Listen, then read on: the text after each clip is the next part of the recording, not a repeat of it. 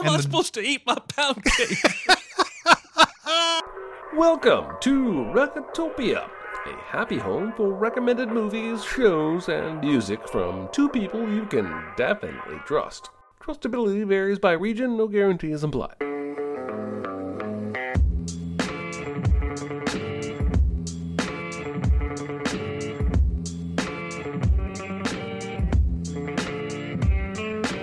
Now, here are your hosts, Chris Atkinson and Jeremy Scott. Malcolm, Jib, and Diggy don't play sports, and they aren't in a gang. They're always getting ridiculed by their peers because they're into white shit, like skateboards, manga comics, Donald Glover, and for listening to white shit like trash talk, TV on the radio, and for doing white shit like getting good grades and applying to college. Hello. Hey. How's everybody What's up? doing? Recotopia, episode 28. 28. I'm Chris Atkinson, I'm Jeremy Scott. and yeah, I see some Sin City love in the comments. It's a little bit too much for me, personally. Just a little bit too much. Sin City. You know, okay, we can all agree that movie's trash and move on, right? We don't have to pretend. We don't have to pretend to like that movie, right? Everybody who says they like that movie is just pretending to like it for troll purposes, I think. Yes. You know, I was reading, this is neither here nor there, but I was reading 2 days ago about a subreddit dedicated to the Arkham Batman games that has created this joke they've been doing for weeks and weeks, that there's an extra game called Arkham World that exists that they've played, and they've been playing it for a year, and the entire subreddit is in on this joke, and they just won't stop. And I kind of love it. That's amazing. I may need to see the origins of this and start reading from the top if I can. It may be hard to find the origins, but I'll send you a link later. Might be. But I love that idea. Like, you've created your own like troll world almost. Like, it's kind of insane. Yeah, it's awesome. All right. Well, today's big recommend is going to be dope. And but hey, what are the small recommends? What do you got for me today? It's no big deal. Itty bitty living space. It's so small and light. It's small, it's tiny, it's petite, it's wee. Smickety small. All right, so I'm going to start out with The Princess. It's an HBO documentary that came out, I believe, June 30th. This is, without question, one of the best documentaries I have ever seen. Wow. And it made me angry.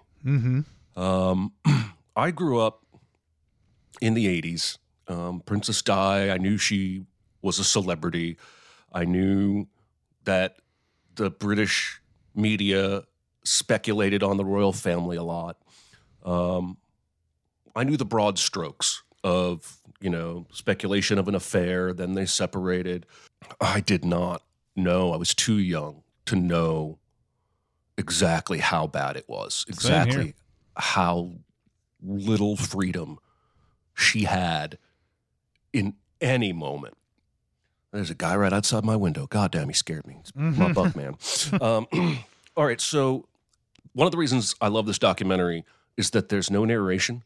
There's no modern-day interviews with people connected to the story. There's basically not even any text on screen.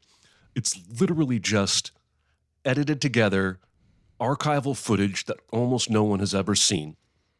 And it's edited together so cleverly, so well. There's an early scene where they're trying to get baby William, he's like 2, to look through the eyepiece of the VHS recorder camera that one of the news guys has. And he's got it down to the ground, and they get William up there. And then he looks into the eyepiece. The guy directing this movie got the footage from that tape inside that news camera. And it is a wall of paparazzi 3 feet away taking his picture. And he doesn't have to be heavy-handed with the editing because the footage does it for him. Like, there's a scene, once the Camilla Parker Bowles stuff starts speculating, there's footage of a hunt. And Charles is there, and Camilla is there, even though they aren't shown speaking to each other. But you also, at the same time, are hearing all kinds of audio, media panel show speculation, all kinds of news coverage. And then it shows the dogs tearing a rabbit apart to pieces. And if this was a movie where they were trying to underscore that the princess character is being torn to pieces by the media, and then they cut to footage of a rabbit being torn to pieces, that would be heavy-handed. But he doesn't have to do that. It's footage from their lives. There's a moment late after they've separated, because when they separate, they're like, well, hopefully you will leave us alone now and let our private lives be private. And they didn't. They stepped up their harassment of her. There's a shot of her stone wall at her new residence, and these guys are up on step ladders so they can take pictures over it. A few scenes later, they've built 2-story scaffolds. And there's guys up there just basically constantly filming her yard. She goes through the airport at one point and has to put a tennis racket in front of her face. She's got on glasses. And they are making her run into them. And they're being dicks. They're like, just let us get one picture and we'll stop. We just need one picture. And she said, no. And then a little girl runs up to her and hands her flowers. And she stops and bends down and speaks to the little girl and takes the flowers. And even in the midst of being shark food, she still stopped. And she still had this spirit about her that was so special. I was blown away by this documentary. I didn't know what it was when it started. I knew it was Princess Di, but I was expecting typical stuff, lots of drone footage of streets, narration. Yeah. And I love a documentary that just lets me see the footage and doesn't even need to really tell a story other than what's right there on the screen. And I don't want to diminish what we here in America did to Britney Spears and other famous people. But Princess Di had it 10 times worse. I just never knew how bad it was. And it was really eye-opening. It made me very, very angry. I ranted about it to my wife for like 30 minutes. It was unfair to her. It's on HBO. It's called The Princess. I think it's really moving and important, and I really loved it. So there you go. Yeah, I watched it after you recommended it earlier in the week. And the thing that I took out of it was just how many people think they know somebody just by having seen footage of things and heard somebody talk, or like they form all these opinions about things that they have no absolute clue about at all. And it doesn't matter whether or not these people are positive for Princess Di or negative for it. Doesn't matter, because you can't. I'm sitting there going, like, everybody's like just saying this with like 100% conviction that they knew what she was thinking, what she was feeling, what all this, and nobody knows. Nobody can possibly know. And there was just a bunch of that, and that's what made me mad about it the most. Was that and we see this all the time. It doesn't matter what news story you see about any celebrity. It goes as far as, like we just had one this past summer with the Johnny Depp Amber Heard thing. Everybody just knows what happened there. Yeah. They just know. That's that shot where Diana's sitting on a bench at that monument for a long time, and there's footage from just passers-by, two guys, and one of them goes, I bet she's thinking about her marriage. And it was just fucking creepy. Like, and yeah, we do this, but that's what I liked about this movie, is that it takes everybody to task except her, right? I felt like it was not super friendly to Charles. The media takes a lot of licks, but I think even her adoring fans are taken to task for making her have to try and be something she never asked to be. Sounds like you enjoyed it, even if you didn't like it as much as I did. No, I did. I mean, I think it's, it's important to see how I don't know. It's important to see how much famous people have to go through. I mean, we saw the same thing in the that Michael Jordan, the Bulls documentary. Yeah. where Michael Jordan couldn't have a normal day of life, basically, for the longest time. Just wake up, you got all your team, and you got this thing you got to do, and then as soon as you go out, there's just mobs of people who want to talk to you and have their story, their Michael Jordan story or whatever. So, Yep. The other thing in that too was they show that the paparazzi with the telescopic lens and everything, and they show it's really close up in their cameras, and you think, and there's a point where Diana like has this startled look and she starts talking to the people she's with. And goes, you can hear the paparazzi go, I think she made us. He says, no, she couldn't have made us. We're all the way out here or whatever. And they're like a mile away. Yeah. And I was sitting there going, she made you. She saw figures way far away and thought, well, that's exactly what paparazzi would do. So, yeah. So, yeah. From documentary to mockumentary, there's a 10 episode series on Paramount Plus called Players, that made by the same people who did American Vandal. Now, if you go into this hoping for another American Vandal, you're going to be partially happy about that, because there is a lot of things about Players that's exactly like American Vandal, but I don't know if I've ever seen a mockumentary actually take some things like more seriously than normal. They play up the competition that's going on in this. This is an esports mockumentary where you have people on a team playing a game, League of Legends, and there's one team called Fugitive is headed by somebody who goes by Cream Cheese, and he 7 or 8 years ago, Fugitive came into the esports ranks and just started demolishing, and then they choked in the championship. And at the end of it, Cream Cheese is he's like, we're going to go back, we're going to come back and we're going to win 5 or 6 or 7 championships. We're going to win them all or whatever. So fast forward to the present day, they haven't won any championships. And the team has been bought by a Mark Cuban style owner who has found a prodigy, a guy who's like really good in single player, named Organism. He wants Organism to be on the team. Now they have I don't know if it's a minor leagues or if it's an under team or a bunch of, I don't know what you would call that or whatever.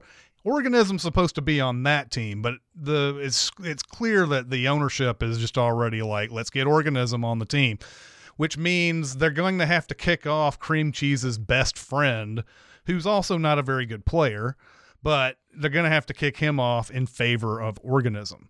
And so it starts off where they're struggling pretty hard, and Cream Cheese doesn't like Organism, and Organism is a very quiet guy, doesn't boast, doesn't say anything, doesn't communicate, and that's one of the biggest problems they have early on.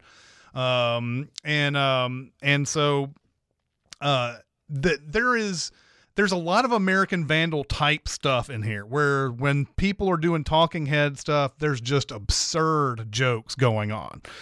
There's a point where the coach, who used to be a player on the team, also a friend of Cream Cheese, says something like after a loss, I think it's like 2 out of 3. And so they lose one of the games and they go back to the locker room or whatever. And he goes, how many cannons were on that game that we just played? And people were like, what is he asking? What are these cannons? Who gives a fuck or whatever? And he's like, how many? And he starts going through all these little game things or whatever. And it's exact speech from Hoosiers, basically, where Gene Hackman's like measure the height of the basket and all that. And so it's that, but and then I think he kind of steps on the joke by saying, well, this was a speech from Hoosiers, but and I was like, oh man. But but there's the one part that I just keep coming back to for some reason. It's just funny to me the way it's delivered. Is like he's like Cream Cheese is talking about how he had to live with his buddy and his wife for a long time and sleep on their couch for like 3 years while he's trying to get good or whatever. And he's like, oh man, there was things on that couch. I probably can't even say what's on that couch. Like cum. Jesus.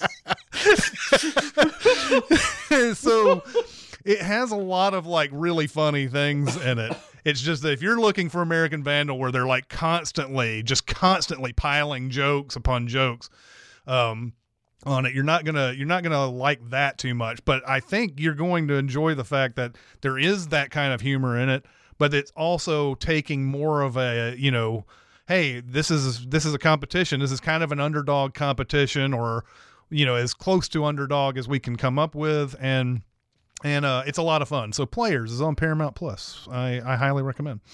Excellent. Excellent. All right. Well, I have probably talked about this movie before in past shows and podcasts. It's not The Founder. I will acknowledge to the listeners not that The Founder. Okay. I have somehow recommended The Founder twice on Recotopia in just 27 episodes. But this is Count of Monte Cristo, which is Jim Caviezel and Guy Pearce essentially are the main roles. I don't know if you ever read this book. Don't think I have. It is a classic piece of literature that I read in school. This is just a really solid movie that I think got lost to time. Perhaps because I could maybe do a research paper and find out. Maybe it came out in the shadow of a mega blockbuster, or maybe its trailers didn't actually show you what the movie was going to be about. But this is a pretty straightforward adaptation. Caviezel is a French first mate, basically, on a shipping boat. Guy Pearce is just a mate. He's not as important, or maybe they're equals when it starts. They end up shipwrecked on the island Napoleon's at, as you do, because Napoleon's been banished. That's when this takes place. And Napoleon gives him a letter to give to an old friend. And stupidly, he takes it. And when he gets back, he is basically arrested. And they open the letter, and it's got state secrets and, overthrow the government kind of bull crap, like the kind of thing Napoleon would probably send a letter like. And so he gets thrown in jail. And he's there to die. He doesn't get thrown into a regular jail. He gets thrown into Michael Wincott's jail, which is an island.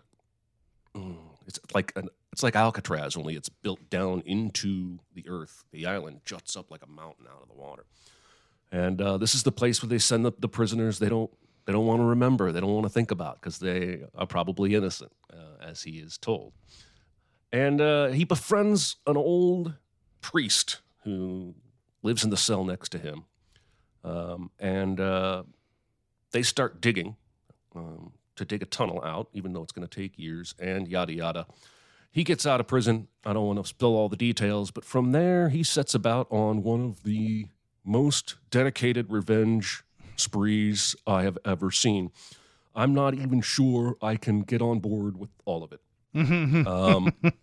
He sets about to humiliate and or kill everyone who had a hand in framing him for this crime, including his former best friend, Guy Pearce. Young Superman, Henry Cavill, is in this, playing Guy Pearce's son. And it's just really solid. I have a good time every time it's on, and I just don't think enough people have seen it, and if they have, they never talk about it. So there you go. Count of Monte Cristo. I enjoyed it when I saw it I think I saw it in theaters when it came out. Really, when it comes to adaptations that have been done a million times, I get a little antsy because it's like, here we go again. Here's another one. But this was really good. I really liked it. I need to see it again. And it's one of those Kevin Reynolds movies that Kevin Costner somehow didn't take over. Yeah, weird. So strange. Also, over the weekend I saw and I had been recommended this several times, but the runtime was always tough to get around. But RRR. Oh my! I finally got to see that. I had a couple of buddies who wanted to see it, so we all went into my living room and watched RRR, and this movie is bonkers in all the right ways. It's just one of those. It's one of those movies where the action that pretty early on that you're in a movie that's like, it gives zero fucks about whether you think any of this is possible or not. It gives zero fucks whether or not, because so everything that happens in this is just insane and delightful for it. If you can go all in with this type of action. And I might have an internal debate with myself as to why I would like something like RRR, but not like a ridiculous Fast and the Furious sequel, right? So it's like Fast and the Furious doesn't seem to do anything any different, but I still find there's a line that RRR crosses that makes it better and makes it more fun. But this movie is about a girl who gets abducted from a village, and these people, there are some people who volunteer to try to get her back. She gets abducted by English types, English colonial types, always fucking up the works in these movies, man. They abduct her ostensibly for slavery and everything. Her, I guess it's her older brother, and then someone related, and a bunch of other people decide they're going to try to find her, but they have to concoct a plan, obviously, and it's going to take a really long time for them to do so. Meanwhile, the movie is also telling us the story of an officer who is an Indian officer in this mostly white English army or whatever, who wants to be promoted. He wants to become a special officer, and a lot of people are like, "Why are you doing this? You're kind of going against your people here." Early on in the movie, someone throws something over a barrier of some sort. It hits a general, and the general's like, "We need to go arrest that man." But there's like 1 million protesters outside this big, huge area. How in the world are you supposed to arrest somebody like that? This guy Ram decides he's going to take on the mob by himself. He goes out, and all these people start trying to fight him, but he beats them up. Or they surround him and they start trying to hold him down, but he's able to pull through them and able to get through all of that. And finally he nabs the guy who actually threw the thing at the general, and he has to go back. But this is just this big long fight scene where he's just getting his ass beat, but it doesn't matter because he's beating ass as much back, and ends up taking this guy back over the barrier and closing the gate behind him and everything. And you're like, oh, this guy's special. They don't promote him, those racist dogs. And so he's struggling to try to find out how he can go up the ranks. And so there's a point where the two characters who we've been following, who don't know who each other are, there's a kid who's like about to fall off this bridge, and the Ram is on the top of the bridge, and Beam, the other guy, is at the bottom, and they point each other out, and they suddenly know this is what we got to do, and they do this audacious thing that's just impossible for you to telepathically figure out amongst the others to save the kid. It goes on like this. This movie goes on like this for 3 hours. And it's one of these it's one of these movies where it's like, okay, we're going to spend 3 hours, and it doesn't ever feel like it's never boring. It's never like drags or anything. It's like, okay, we're going to spend time with these characters. We're going to spend time in their lives. You're going to enjoy it because every little thing that we do is going to be a big set piece of some sort. There's a big dance number in this. The action is intense and just insane all the way through. I can't recommend RRR enough, and it might end up being a big recommend at some point. Wow. That's how fun this movie is. Where did you see this? What service? This is on Netflix. Oh, all right. Mm-hmm. Oh, I have that. Yeah. All right.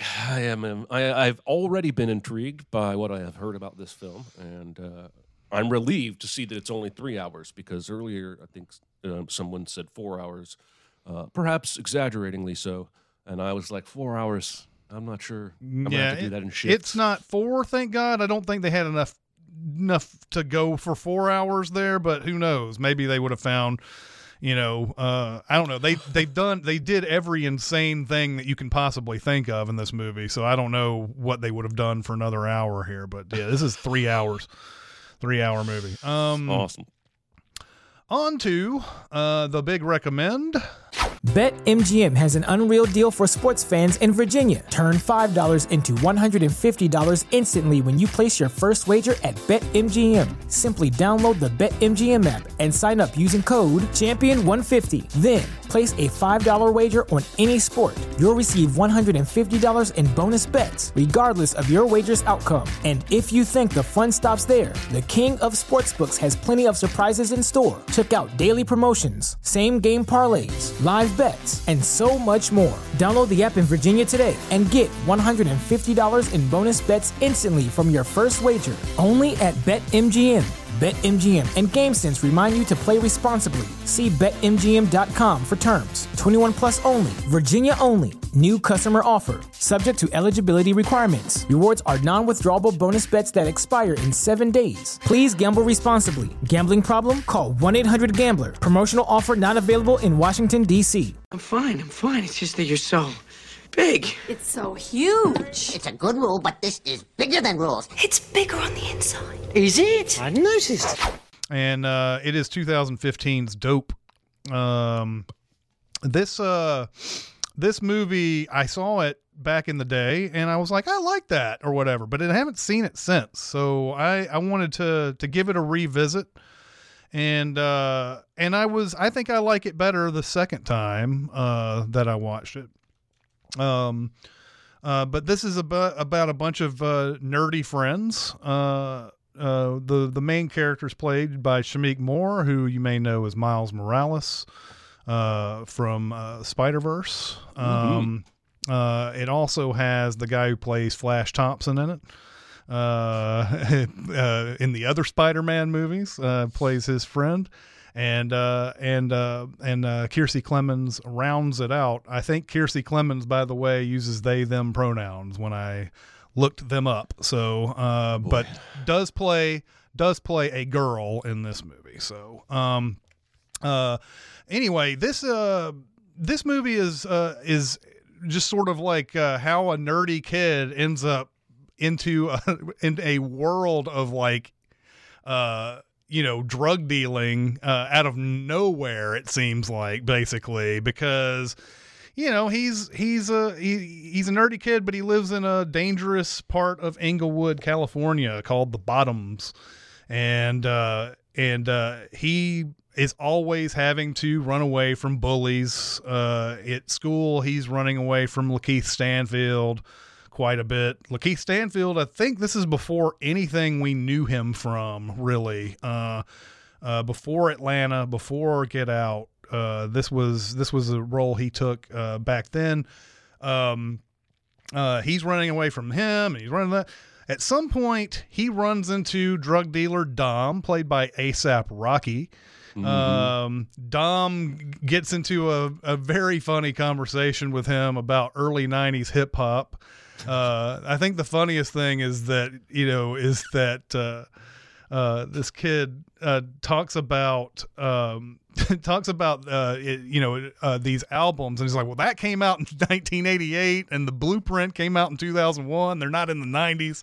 And he goes, well, still basically 90s, these albums, So Dom asks him to ask this girl out for him to go to a party, and this girl is played by Zoe Kravitz. Zoe Kravitz is trying to get her GED, and seems to be a little bit of a spark maybe at first, between these two characters. God, why am I blanking on his character name? Malcolm. Malcolm and Zoe Kravitz, they seem to have a little thing at first, but he's asking for Dom to ask her to this party and everything. And eventually gets her to go to the party as long as he goes to. And when he goes to the party, a shootout occurs, and Dom puts a bunch of drugs in Malcolm's book bag and a gun, and Dom gets arrested, but Malcolm gets away, and Malcolm has no idea that these drugs and this gun are in his book bag until the next morning, and he goes through the metal detector, and the guard is just like, just go ahead. I know you're not big of a nerd. Yeah, way too big of a nerd. He finds out when he goes to his locker that he's got a whole bunch of MDMA or whatever, Molly in his bag with a gun, and he tells his friends. And early on, he gets a phone call from somebody saying, "Hey, you need to deliver this to a Red Camino after school." And so he's set to do that until he gets a call from Dom in prison saying, "You don't want to give it to that guy. That guy is probably a snitch, or he's a cop. So you don't want to give it to him." So now he's got people after him for these drugs, and he has to figure out where to put them. Dom says, "Take it to this person named AJ." And they sort of just get into this big, huge adventure at this point, because he's running away from these guys who want the drugs. He runs to this house where AJ is, and he runs into AJ's kids, brother and sister. And the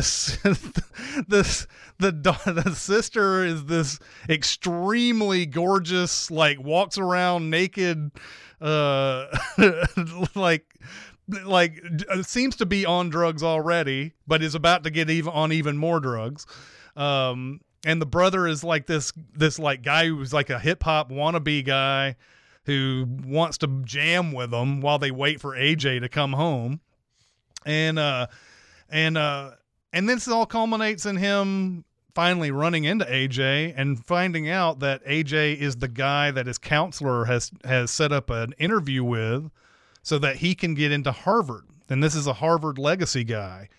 This AJ guy just so happens to be the guy that Dom told him to take the drugs to. There are a lot of these kind of coincidences in me, and it's clearly on purpose. And after the second or third one, I began to enjoy them and not be annoyed by them, because I think that the movie's telling a very specific type of story. Yeah. Anyway, yes. And the chat has already lit up with a lot of the craziness that happens here.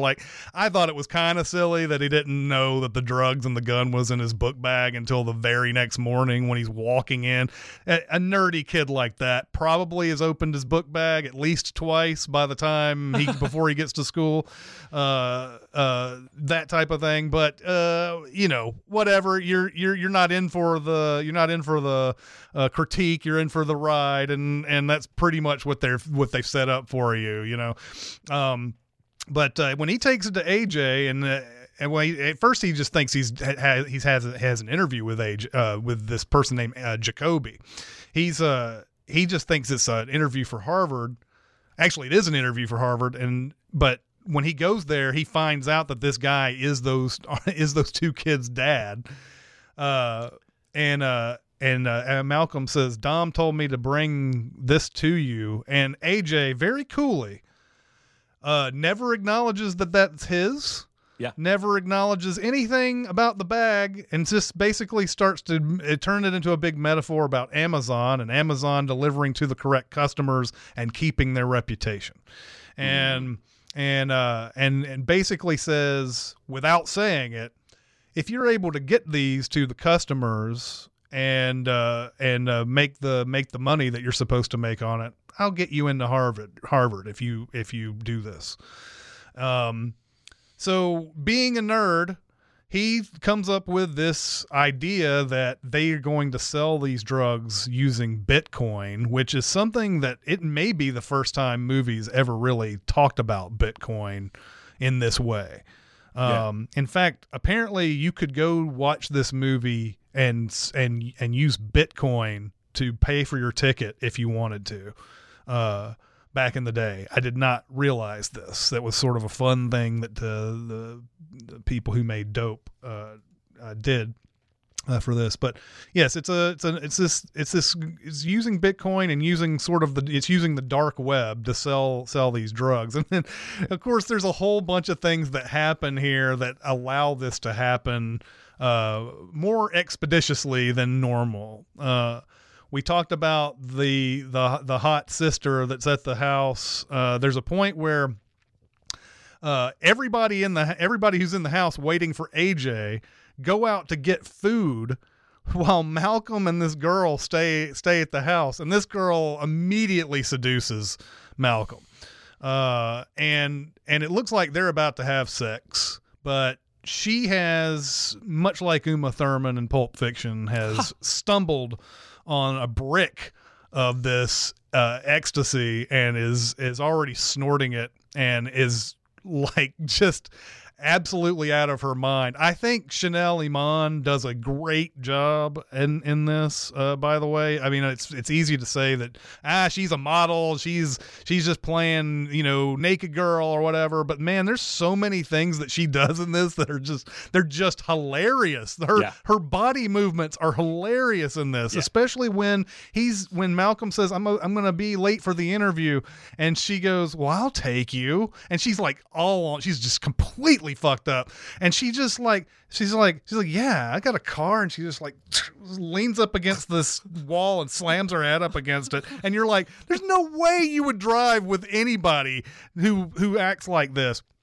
She goes out, they're driving out there, and she falls asleep at the wheel, and then Malcolm like tries to wake her up, and she thinks she's somewhere else. She has to pee. She runs out in the middle of the fucking road to a place, by the way, a great Starbucks parody, a $7 coffee. It goes over and starts peeing in front of everybody. And of course, it becomes a huge viral sensation. How am I supposed to eat my pound cake? Yes. Yes. Of course, there's a guy who's getting interviewed about it. God. And the drugs she's on become known more as Lily instead of Molly, and people are looking for their fix of Lily, not Molly. And this ultimately comes to they trying to figure out how they can sell a lot of this. They enlist their buddy from Bandcamp, played by Blake Anderson. I can't remember his name in the movie. Blake Anderson from Workaholics. Let me see. He's playing Will Sherwood. Now Will is a white guy who wants to say the N-word. He wants to say it a lot. Yep. And he's asking why he can't say it, and they can call him that, and so on and so forth. There's that debate that goes on in this. Kiersey Clemons makes sure to slap him every time he does say it. But he is a hacker. He's the guy who's going to get into the computer systems, and he's going to use the dark web, and he's going to be able to set up a lot of things for them.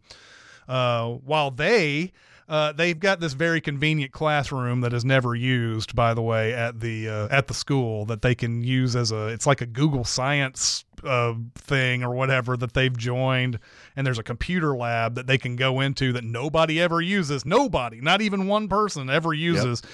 That they can do all this computer shit with the drugs and everything. So he helps them out. And this becomes this big, huge thing, finally culminating in a big party where they play as their band, Oreo.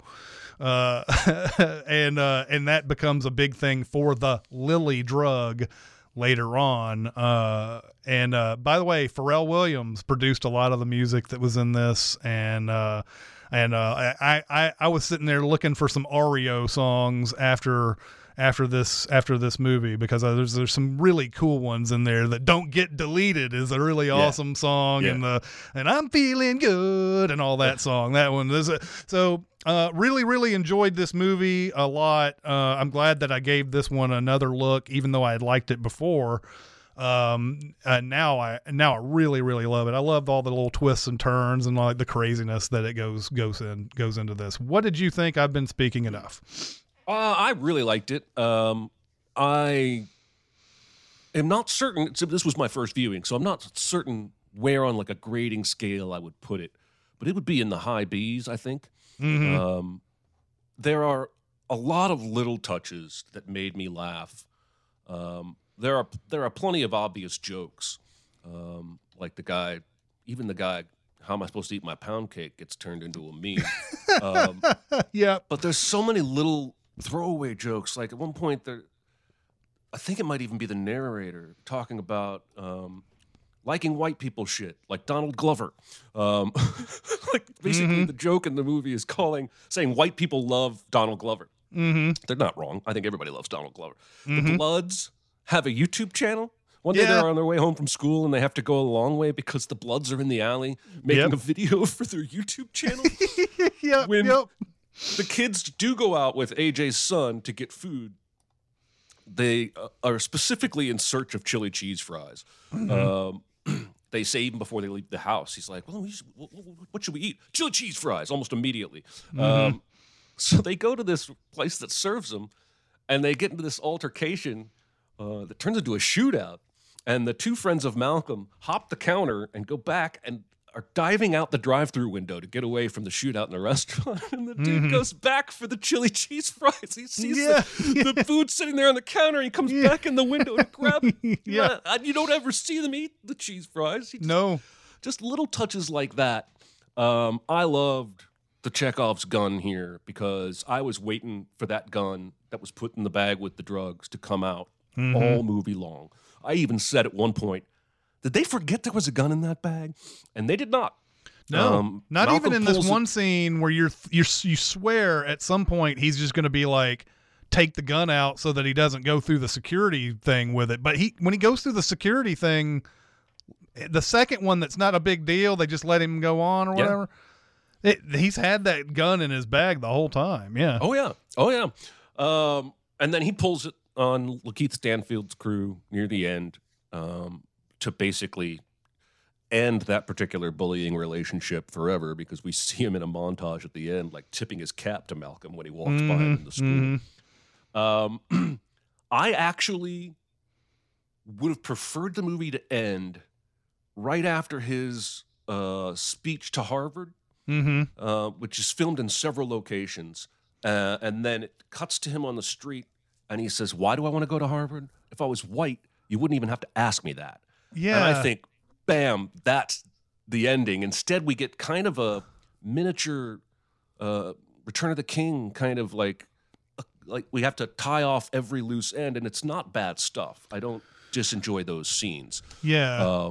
But that's where I thought the movie was going to end, and then it kept going a little bit. And there's no reason that they couldn't do all that prom Six Flags stuff before that big scene. There's no reason why they couldn't do that. That's why it's I was sitting there going, when you had that in your notes, I was sitting there going, yeah, that would have been a better ending, but is there anything they could have done? And well, really, honestly, yeah, they could have just put that at the end instead of putting all the other stuff in there. They could have even put the part where he gets the Harvard letter at the end, like in the credits or something, if they wanted to, or like at the, like right after he says that, it goes to directed by or whatever, and then it goes right back to him getting accepted or whatever. Like, you know, that getting accepted thing could have been in the credits, but I don't know. Yeah.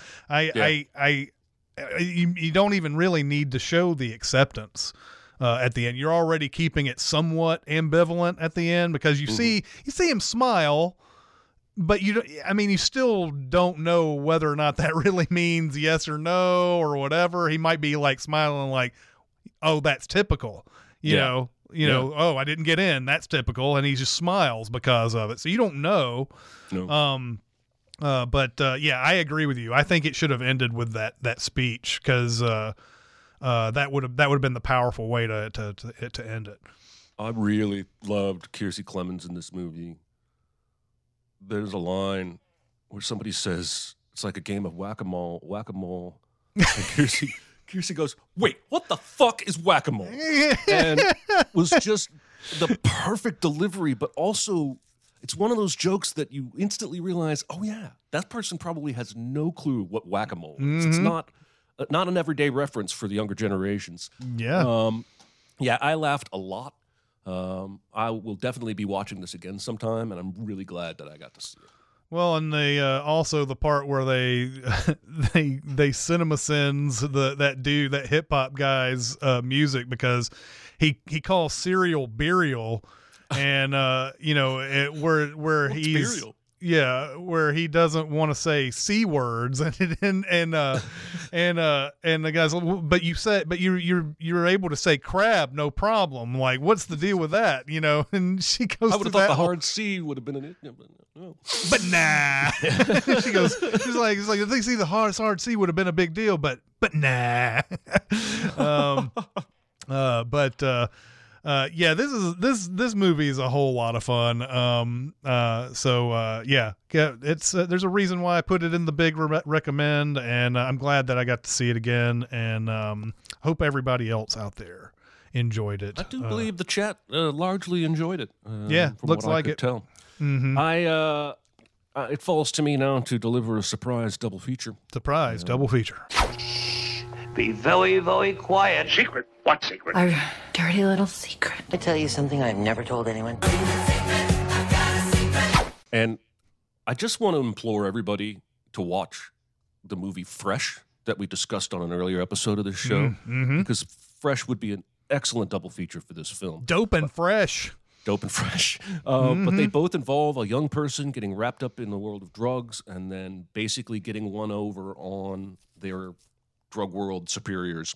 But I can't do that one. We've already talked about that. I thought often throughout this movie about the movie Good Boys and the movie Easy A.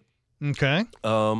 Just because there was a lot of that fish out of water, high school, young kid adventure type stuff. But your double feature today is going to be the movie Go. I was thinking about this movie as well during this. Yeah. That's awesome. Yeah. There's so many parallels between this movie and Go in terms of the tone, in terms of some wild coincidences that make the adventure propel forward, in terms of young people dabbling in the world of drugs, where they have no business being, and getting on wild adventures with criminals. Yeah. I think I love Go. I like Go more than Swingers. Same here. I think Swingers has more of a cult following. I don't think as many people have even seen Go, to be honest. Probably not. But it's great. And I couldn't stop thinking about Go from almost about 30 minutes in to Dope. And I just think they would pair really well together as the same kind of romping adventure into crime. I like this pairing a lot, because I was thinking of Go a lot during this, because Sarah Polley is the one who sells the drugs when she's not a drug dealer throughout this whole thing. Only the problem is for her, is that Timothy Oliphant is not in jail during this time, and she has to worry about that. I like the comments, by the way, Albina says, talking about the Kiersey Clemens character, Diggy would be dope at CinemaSins. That's perfect. Perfect. And Nick says a good double feature purely for the name is Nope. So you have Dope and Nope. Believe it or not, that actually came to my mind as well, but I haven't seen Nope yet. So. Well, and another one that came to my mind strictly for the business part of this was Risky Business. Because Risky Business, Tom Cruise sets up an escort service while he's in high school, and he has to write a paper about it by the end, which is another thing I liked about this. At the beginning of this movie, you sort of hate this counselor guy because he gets this paper from Malcolm that's about Ice Cube, and the counselor's like, who the hell do you think you are? You're arrogant thinking you're going to get into Harvard. And you need to write something that's more personal. And he's absolutely right. But Malcolm is absolutely right in the fact that he doesn't want to write that cliche thing about, I didn't know my father, or I had my mother only, I knew my mother brought me up, all this, I lived in a hard neighborhood, so on and so forth. So he wants to come up with, he lucks into a paper here. Well, lucks into is bad lucks basically, then good luck at the end. Into being able to write a more personal story at the end, which becomes that Harvard letter at the very end. But anyway, yeah, I'm glad you enjoyed it. You never know with some of these, right? Like I get the feeling someday we're gonna recommend something and like only one person likes it and everybody else hates it, and it'll be like a half Warnotopia. So, well, as long as we both one of the two of us really enjoys what we're recommending, I think it's worth sharing with people. Absolutely. I am going to give you homework for next week. Mm-hmm. I mentioned this movie a couple of weeks ago on Recotopia. We're going to go with 1987's No Way Out. No Way Out. This All right. is Kevin Costner, Gene Hackman, and unless he's done it recently, I don't think Chris has seen this movie. I have seen it. Yeah, I saw it. You recommended this, I don't know, maybe 2 years ago, and I watched it shortly after. Yeah. Okay, so you have seen it. You didn't hate it, right? No, I liked it. Okay, good. So this is basically a political noir thriller, whodunit after a politician's mistress gets murdered. And I don't really want to say too much about it. But if you have Hulu on a premium subscription or the Roku channel on a premium subscription, you will not have to pay to rent it. It is available for rent at $3.99 on all the regular streaming services. So Hulu, No Way Out, 1988. That's your homework for next week. And I haven't seen it in probably 5 years, so I'm very excited to get back to this movie. I've seen it 2 or 3 times. So. I particularly love the boxing montage where you hear the "There's no easy way out." No shortcut home. That part of the movie is excellent. So we should end the show with singing every week. We should. Let's do some questions. We got a little bit of time for some questions. Question. I got something to say. I want the truth. I am listening. What is your favorite roll credits moment? I mean, there's not very many good ones, by the way. Most of the time, it just seems a little bit too on the nose, even though sometimes they didn't even have the name of the movie ready when they came up with this, like in Scream, where Matthew Lillard is like, "It's a Scream, baby." They didn't even know the movie was called Scream at that point, but it still seems on the nose. But I do get sufficient chills when Richard Attenborough says, "Welcome to Jurassic Park." Oh. I do think that is a great moment with the John Williams score and everything. I also like.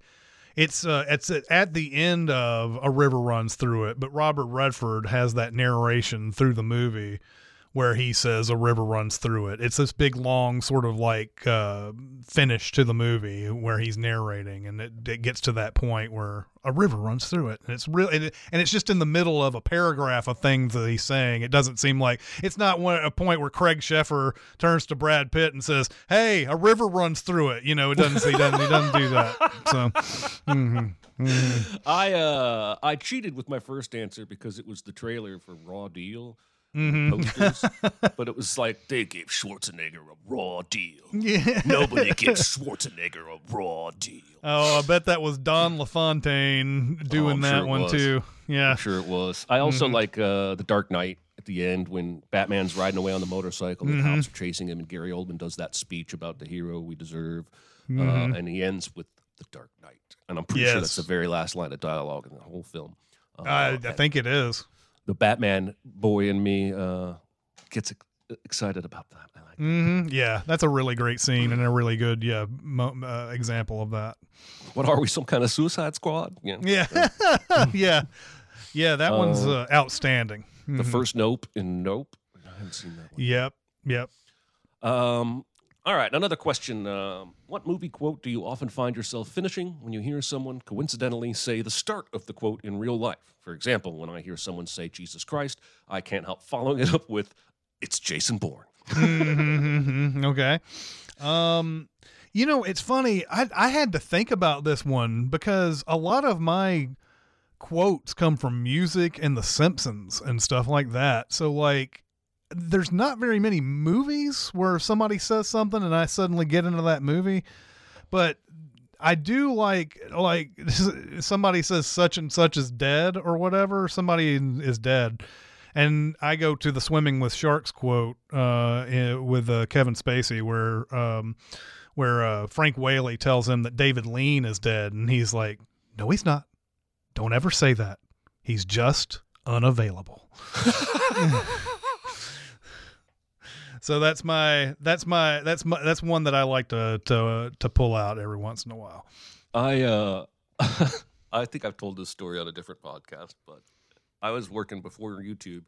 I was working at a web design firm where half the company did IT servers and half the company we built websites and did marketing, digital marketing for clients. And we had about 6-7 employees total. It was a pretty small company. And we went through a period of about 6 to 8 months where we were just really struggling on the website side. And my boss from the IT side was a very analytical thinker. And he did this entire speech about how we aren't selling our websites at the correct price. We are selling them too low because the effort that we're spending over here doesn't come out in the money over here. And he ended by saying, the price is wrong. And I went, bitch, and immediately regretted it. Yeah. Even though... You always do this back in the day, apparently. Just foot in your mouth kind of stuff, like at the ranch, at the, here... You're always like just saying stuff just inappropriately at whatever time. Yeah. Yeah. I backpedaled immediately and said, oh my God, that's from Happy Gilmore. I'm so sorry. It was not the right time. And my boss he calmed down later. He was a little unhappy that Yeah. Anyway, I thought that was a funny story. Yeah, all right, let's do. I those are always things that become great stories later, but you're mortified for like a week or two after that. Oh, man. Oh, I see a lot of hi there, Dr. Nick. Yep. And roll credits is something people seem to say a lot. Somebody says Martha. Somebody will yell, why did you say that name? Yeah. Remember the 5th of November. I do that often. Oh, yeah. Anytime someone says a character's dead, I respond with, I'm not dead yet from Monty Python. Yeah. I'm not dead yet. All right, let's do one more quick one and then we'll wrap it up. All right. What is a movie cameo that has aged poorly? Okay, so this is more than a cameo, but it is a small role. But Armie Hammer in Sorry to Bother You comes up at a point in the movie where the movie is about to try to sell you something that you may not go along with completely, But Armie Hammer showing up and being that person... it's like, he he might. It's weird. His cameo may not have aged poorly. It may have aged perfectly because he is this guy almost. Yep. But anyway, it's one of those that it's one of those that just is immediately off-putting as soon as you see him and you know the story of Armie Hammer and the movie didn't come out too long ago. So that's a good one. I convinced Jonathan to watch The Faculty last week, or rewatch it. He'd seen it before, I think. And Harry Knowles is in that from Ain't It Cool News, who during the Me Too era was sort of accused by several people of inappropriate behavior. And then anything with R. Kelly, he's in Snakes on a Plane as an uncredited passenger on the plane. And yeah, I mean, there are plenty of names like him, Bill Cosby, anything Bill Cosby. But I don't think Bill Cosby did a bunch of cameos. He was usually the main player. I'm seeing Trump in Home Alone 2. Yep. Nixon. Kevin Spacey and Baby Driver, although it's a little bit more than cameo. Same thing with O.J. Simpson in the Naked Gun movies. Yep. Same thing. Yeah, absolutely. Especially since O.J. Simpson did show up in Naked Gun 33 1/3 the year of all the O.J. Simpson stuff. So Right. Okay. All right, guys. Thank you so much, chat, for showing up once again to watch us for an hour. So happy that you come here week after week. Next week is No Way Out, and I'll be looking forward to revisiting that. So I guess we'll see you guys. See you. Bye. Bye. Be a part of the live show by being a member of the Sin Club at Patreon at patreon.com/CinemaSins. Chat with us on the CinemaSins Discord at discord.gg/CinemaSins or CinemaSins Twitter at CinemaSins, and email any comments or questions to recotopia@cinemasins.com. That's RECOTOPIA at cinemasins.com.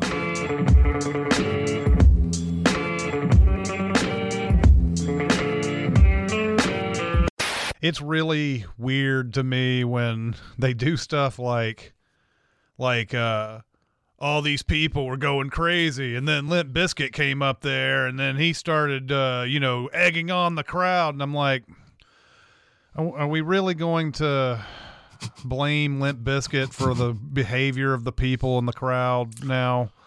I mean, isn't that what Limp Bizkit did at every single show they ever played? Yeah, exactly. Like, to me, it's this: you either create an environment where that type of shit is quelled, or you create an environment where all that stuff that happened isn't quelled, and then you add on top of it the music that gets people into a frenzy and everything, and it just leads to a whole bunch of stuff. But like, I'm just sitting there because I'm just sitting there just going, man, what do you want Limp Bizkit to do? Do you want them to go out there and play fucking cello or something? I keep thinking about all these different festivals that these people want to throw, and this has been happening forever, I guess. Like, even, you can go back to Altamont if you want. All these different things where people just don't plan for a huge venue like this, a huge 100,000 plus concert goer thing where they decide, we'll skimp on bathrooms and clean water and we'll charge a whole bunch of money for food and water and things like that in a 3-day festival geared towards people who don't have the money, and all this stuff. And it's like, what do you think was going to happen? What did you think was going to happen here? I got to go to the place where Bonnaroo happens. I've never been to Bonnaroo, the festival. I would never. Right. Same. I was doing a gig for, before we got into YouTube, I was doing a gig for a company that did work with Bonnaroo. So I got to go out there and walk around the grounds, and they got all kinds of stuff, not only to keep you distracted, but they have like a 3-story fountain with dozens of spouts that you can just go stand under and just basically take a shower to stay cold. And I mean, yeah, it is like, I think that's why Bonnaroo has been successful for as long as it has, is that they didn't open the festival as a money grab. They kind of thought about what it needed to be. And yeah, like, I'm fascinated by the scammy ones now, like the Fire Fest. Yeah. And this thing that just came to Nashville, this Taco Fest, it was held at Nissan Stadium, and the food was tacos created with ingredients from the concession stands at the stadium, and super expensive beer, and you had to pay to even get in. And everybody was complaining about it, but on the Nashville subreddit, there was a dude like 3 weeks ahead of time that warned everybody and did all this research and says, this guy changes the name of his company and changes the name of this festival, and he goes city to city, and he just make bank selling people shitty tacos. He's the monorail guy. I was even reading that the Tomato Festival in East Nashville has been like corporatized, bought by some corporation. So there's like almost no actual tomatoes anymore. It's just all shit to sell. And like when it opened, there were like dozens of tomato vendors with all these different varieties, like the very first tomato festival. And somewhere in the last few years, somebody with money bought it and I guess watered down the whole concept. I don't really understand. I guess it works because people keep doing it, but I don't understand this cutting the cost so much that we're going to make everybody miserable and we're going to profit off of that. And I can't, like, it seems like to me it behooves you to give the great experience and potentially even lose money if you have to. Yeah. And then your next year, that's what you got to think about. The next year, everybody comes out of that going, that was great, that was fantastic, and you get more the next year, and you find ways to make money, not cut costs. Yeah. And make money that doesn't involve charging $4 for a water, that type of thing. I saw a post. I don't know if it's true. It's just a post on Reddit. I saw a post of a guy who said he lived in Green Hills. That's your first mistake. In an apartment complex that doesn't have any amenities. And they just got bought by a new company 2 months ago. Apparently it's a notorious company. And they got a notice that their rent was going up 90%. Damn. From like $1,000 to $1,900. And he went to the office to ask the new management guy, what's up with that? And the guy was like, oh, well, we're putting all new stainless steel appliances in the works. And so he asked to see an example, and the dude walked him over to his own apartment, which did not have stainless steel. It had like a black glass top stove, and the guy was saying stainless steel. Like, it's just everything in this, at least in this area, seems to be getting bought by rich people with no interest in any service whatsoever. Yeah. And just squeezing out. It's like what's happening with this HBO Max shit, man. This Discovery bought it, but they have like a couple $1 billion in debt. So the very first thing this guy started doing was he started axing all these HBO Max shows before they reached a point where he would have to pay residuals. That's a dick move. Yeah. And then he started cutting shows so that they wouldn't have to pay the licensing fee to air them anymore. And it's all just like this write down in some kind of gobbledygook tax speak where all he's trying to do is increase the bottom line, and it doesn't matter. Nothing matters. Yeah. He's going to cut whatever he has to cut to get there. I can't imagine working on a show that had a season on HBO Max and now it's gone forever. You can't even show that to try and get another job. Yeah. It doesn't exist. Right. And it's the same thing I never understood about the theater chains, especially like, when we'd work at Regal, and our theater had 4 concession stands, and for a while there back in 1999, they were running 3 of them at least. I don't know if all 4 got done. Maybe all 4 got done at one point, but then they started just, we'll just chop this one down, and we'll chop this one down, and we'll chop this one down, and eventually you just have one. And to them, they're looking at, okay, we paid the employees this amount, we got this amount in concessions, we're good. But they don't think about what's hidden on that sheet of paper that they're looking at. is the amount of money that they lost by people seeing a huge line at the one stand and not going to concessions at all.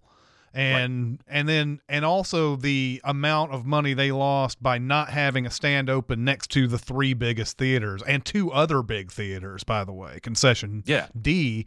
And they don't think about that. All they look at is, oh, we spent this much on payroll and we didn't get the return we were expecting. I bet if you look back at those 1999 figures of Hollywood 27, the concession, and like, you know, I bet that amount would just floor you how much concession money they made back then. And they don't want that those anymore. stands. No, they shut those stands down on a purely payroll decision, right? Yeah, and purely. What I always thought was the best thing about those concession stands is you're already down the hallway. You can come out of your theater and get a refill and popcorn and be back in 30 seconds. And I feel like you're right. They lost a ton of money by closing those, but they only wanted to hit a certain goal on that per cap. That's all that mattered to them. Yeah, and it drove me crazy. Yeah, and the per cap is such a bullshit number. I mean, you're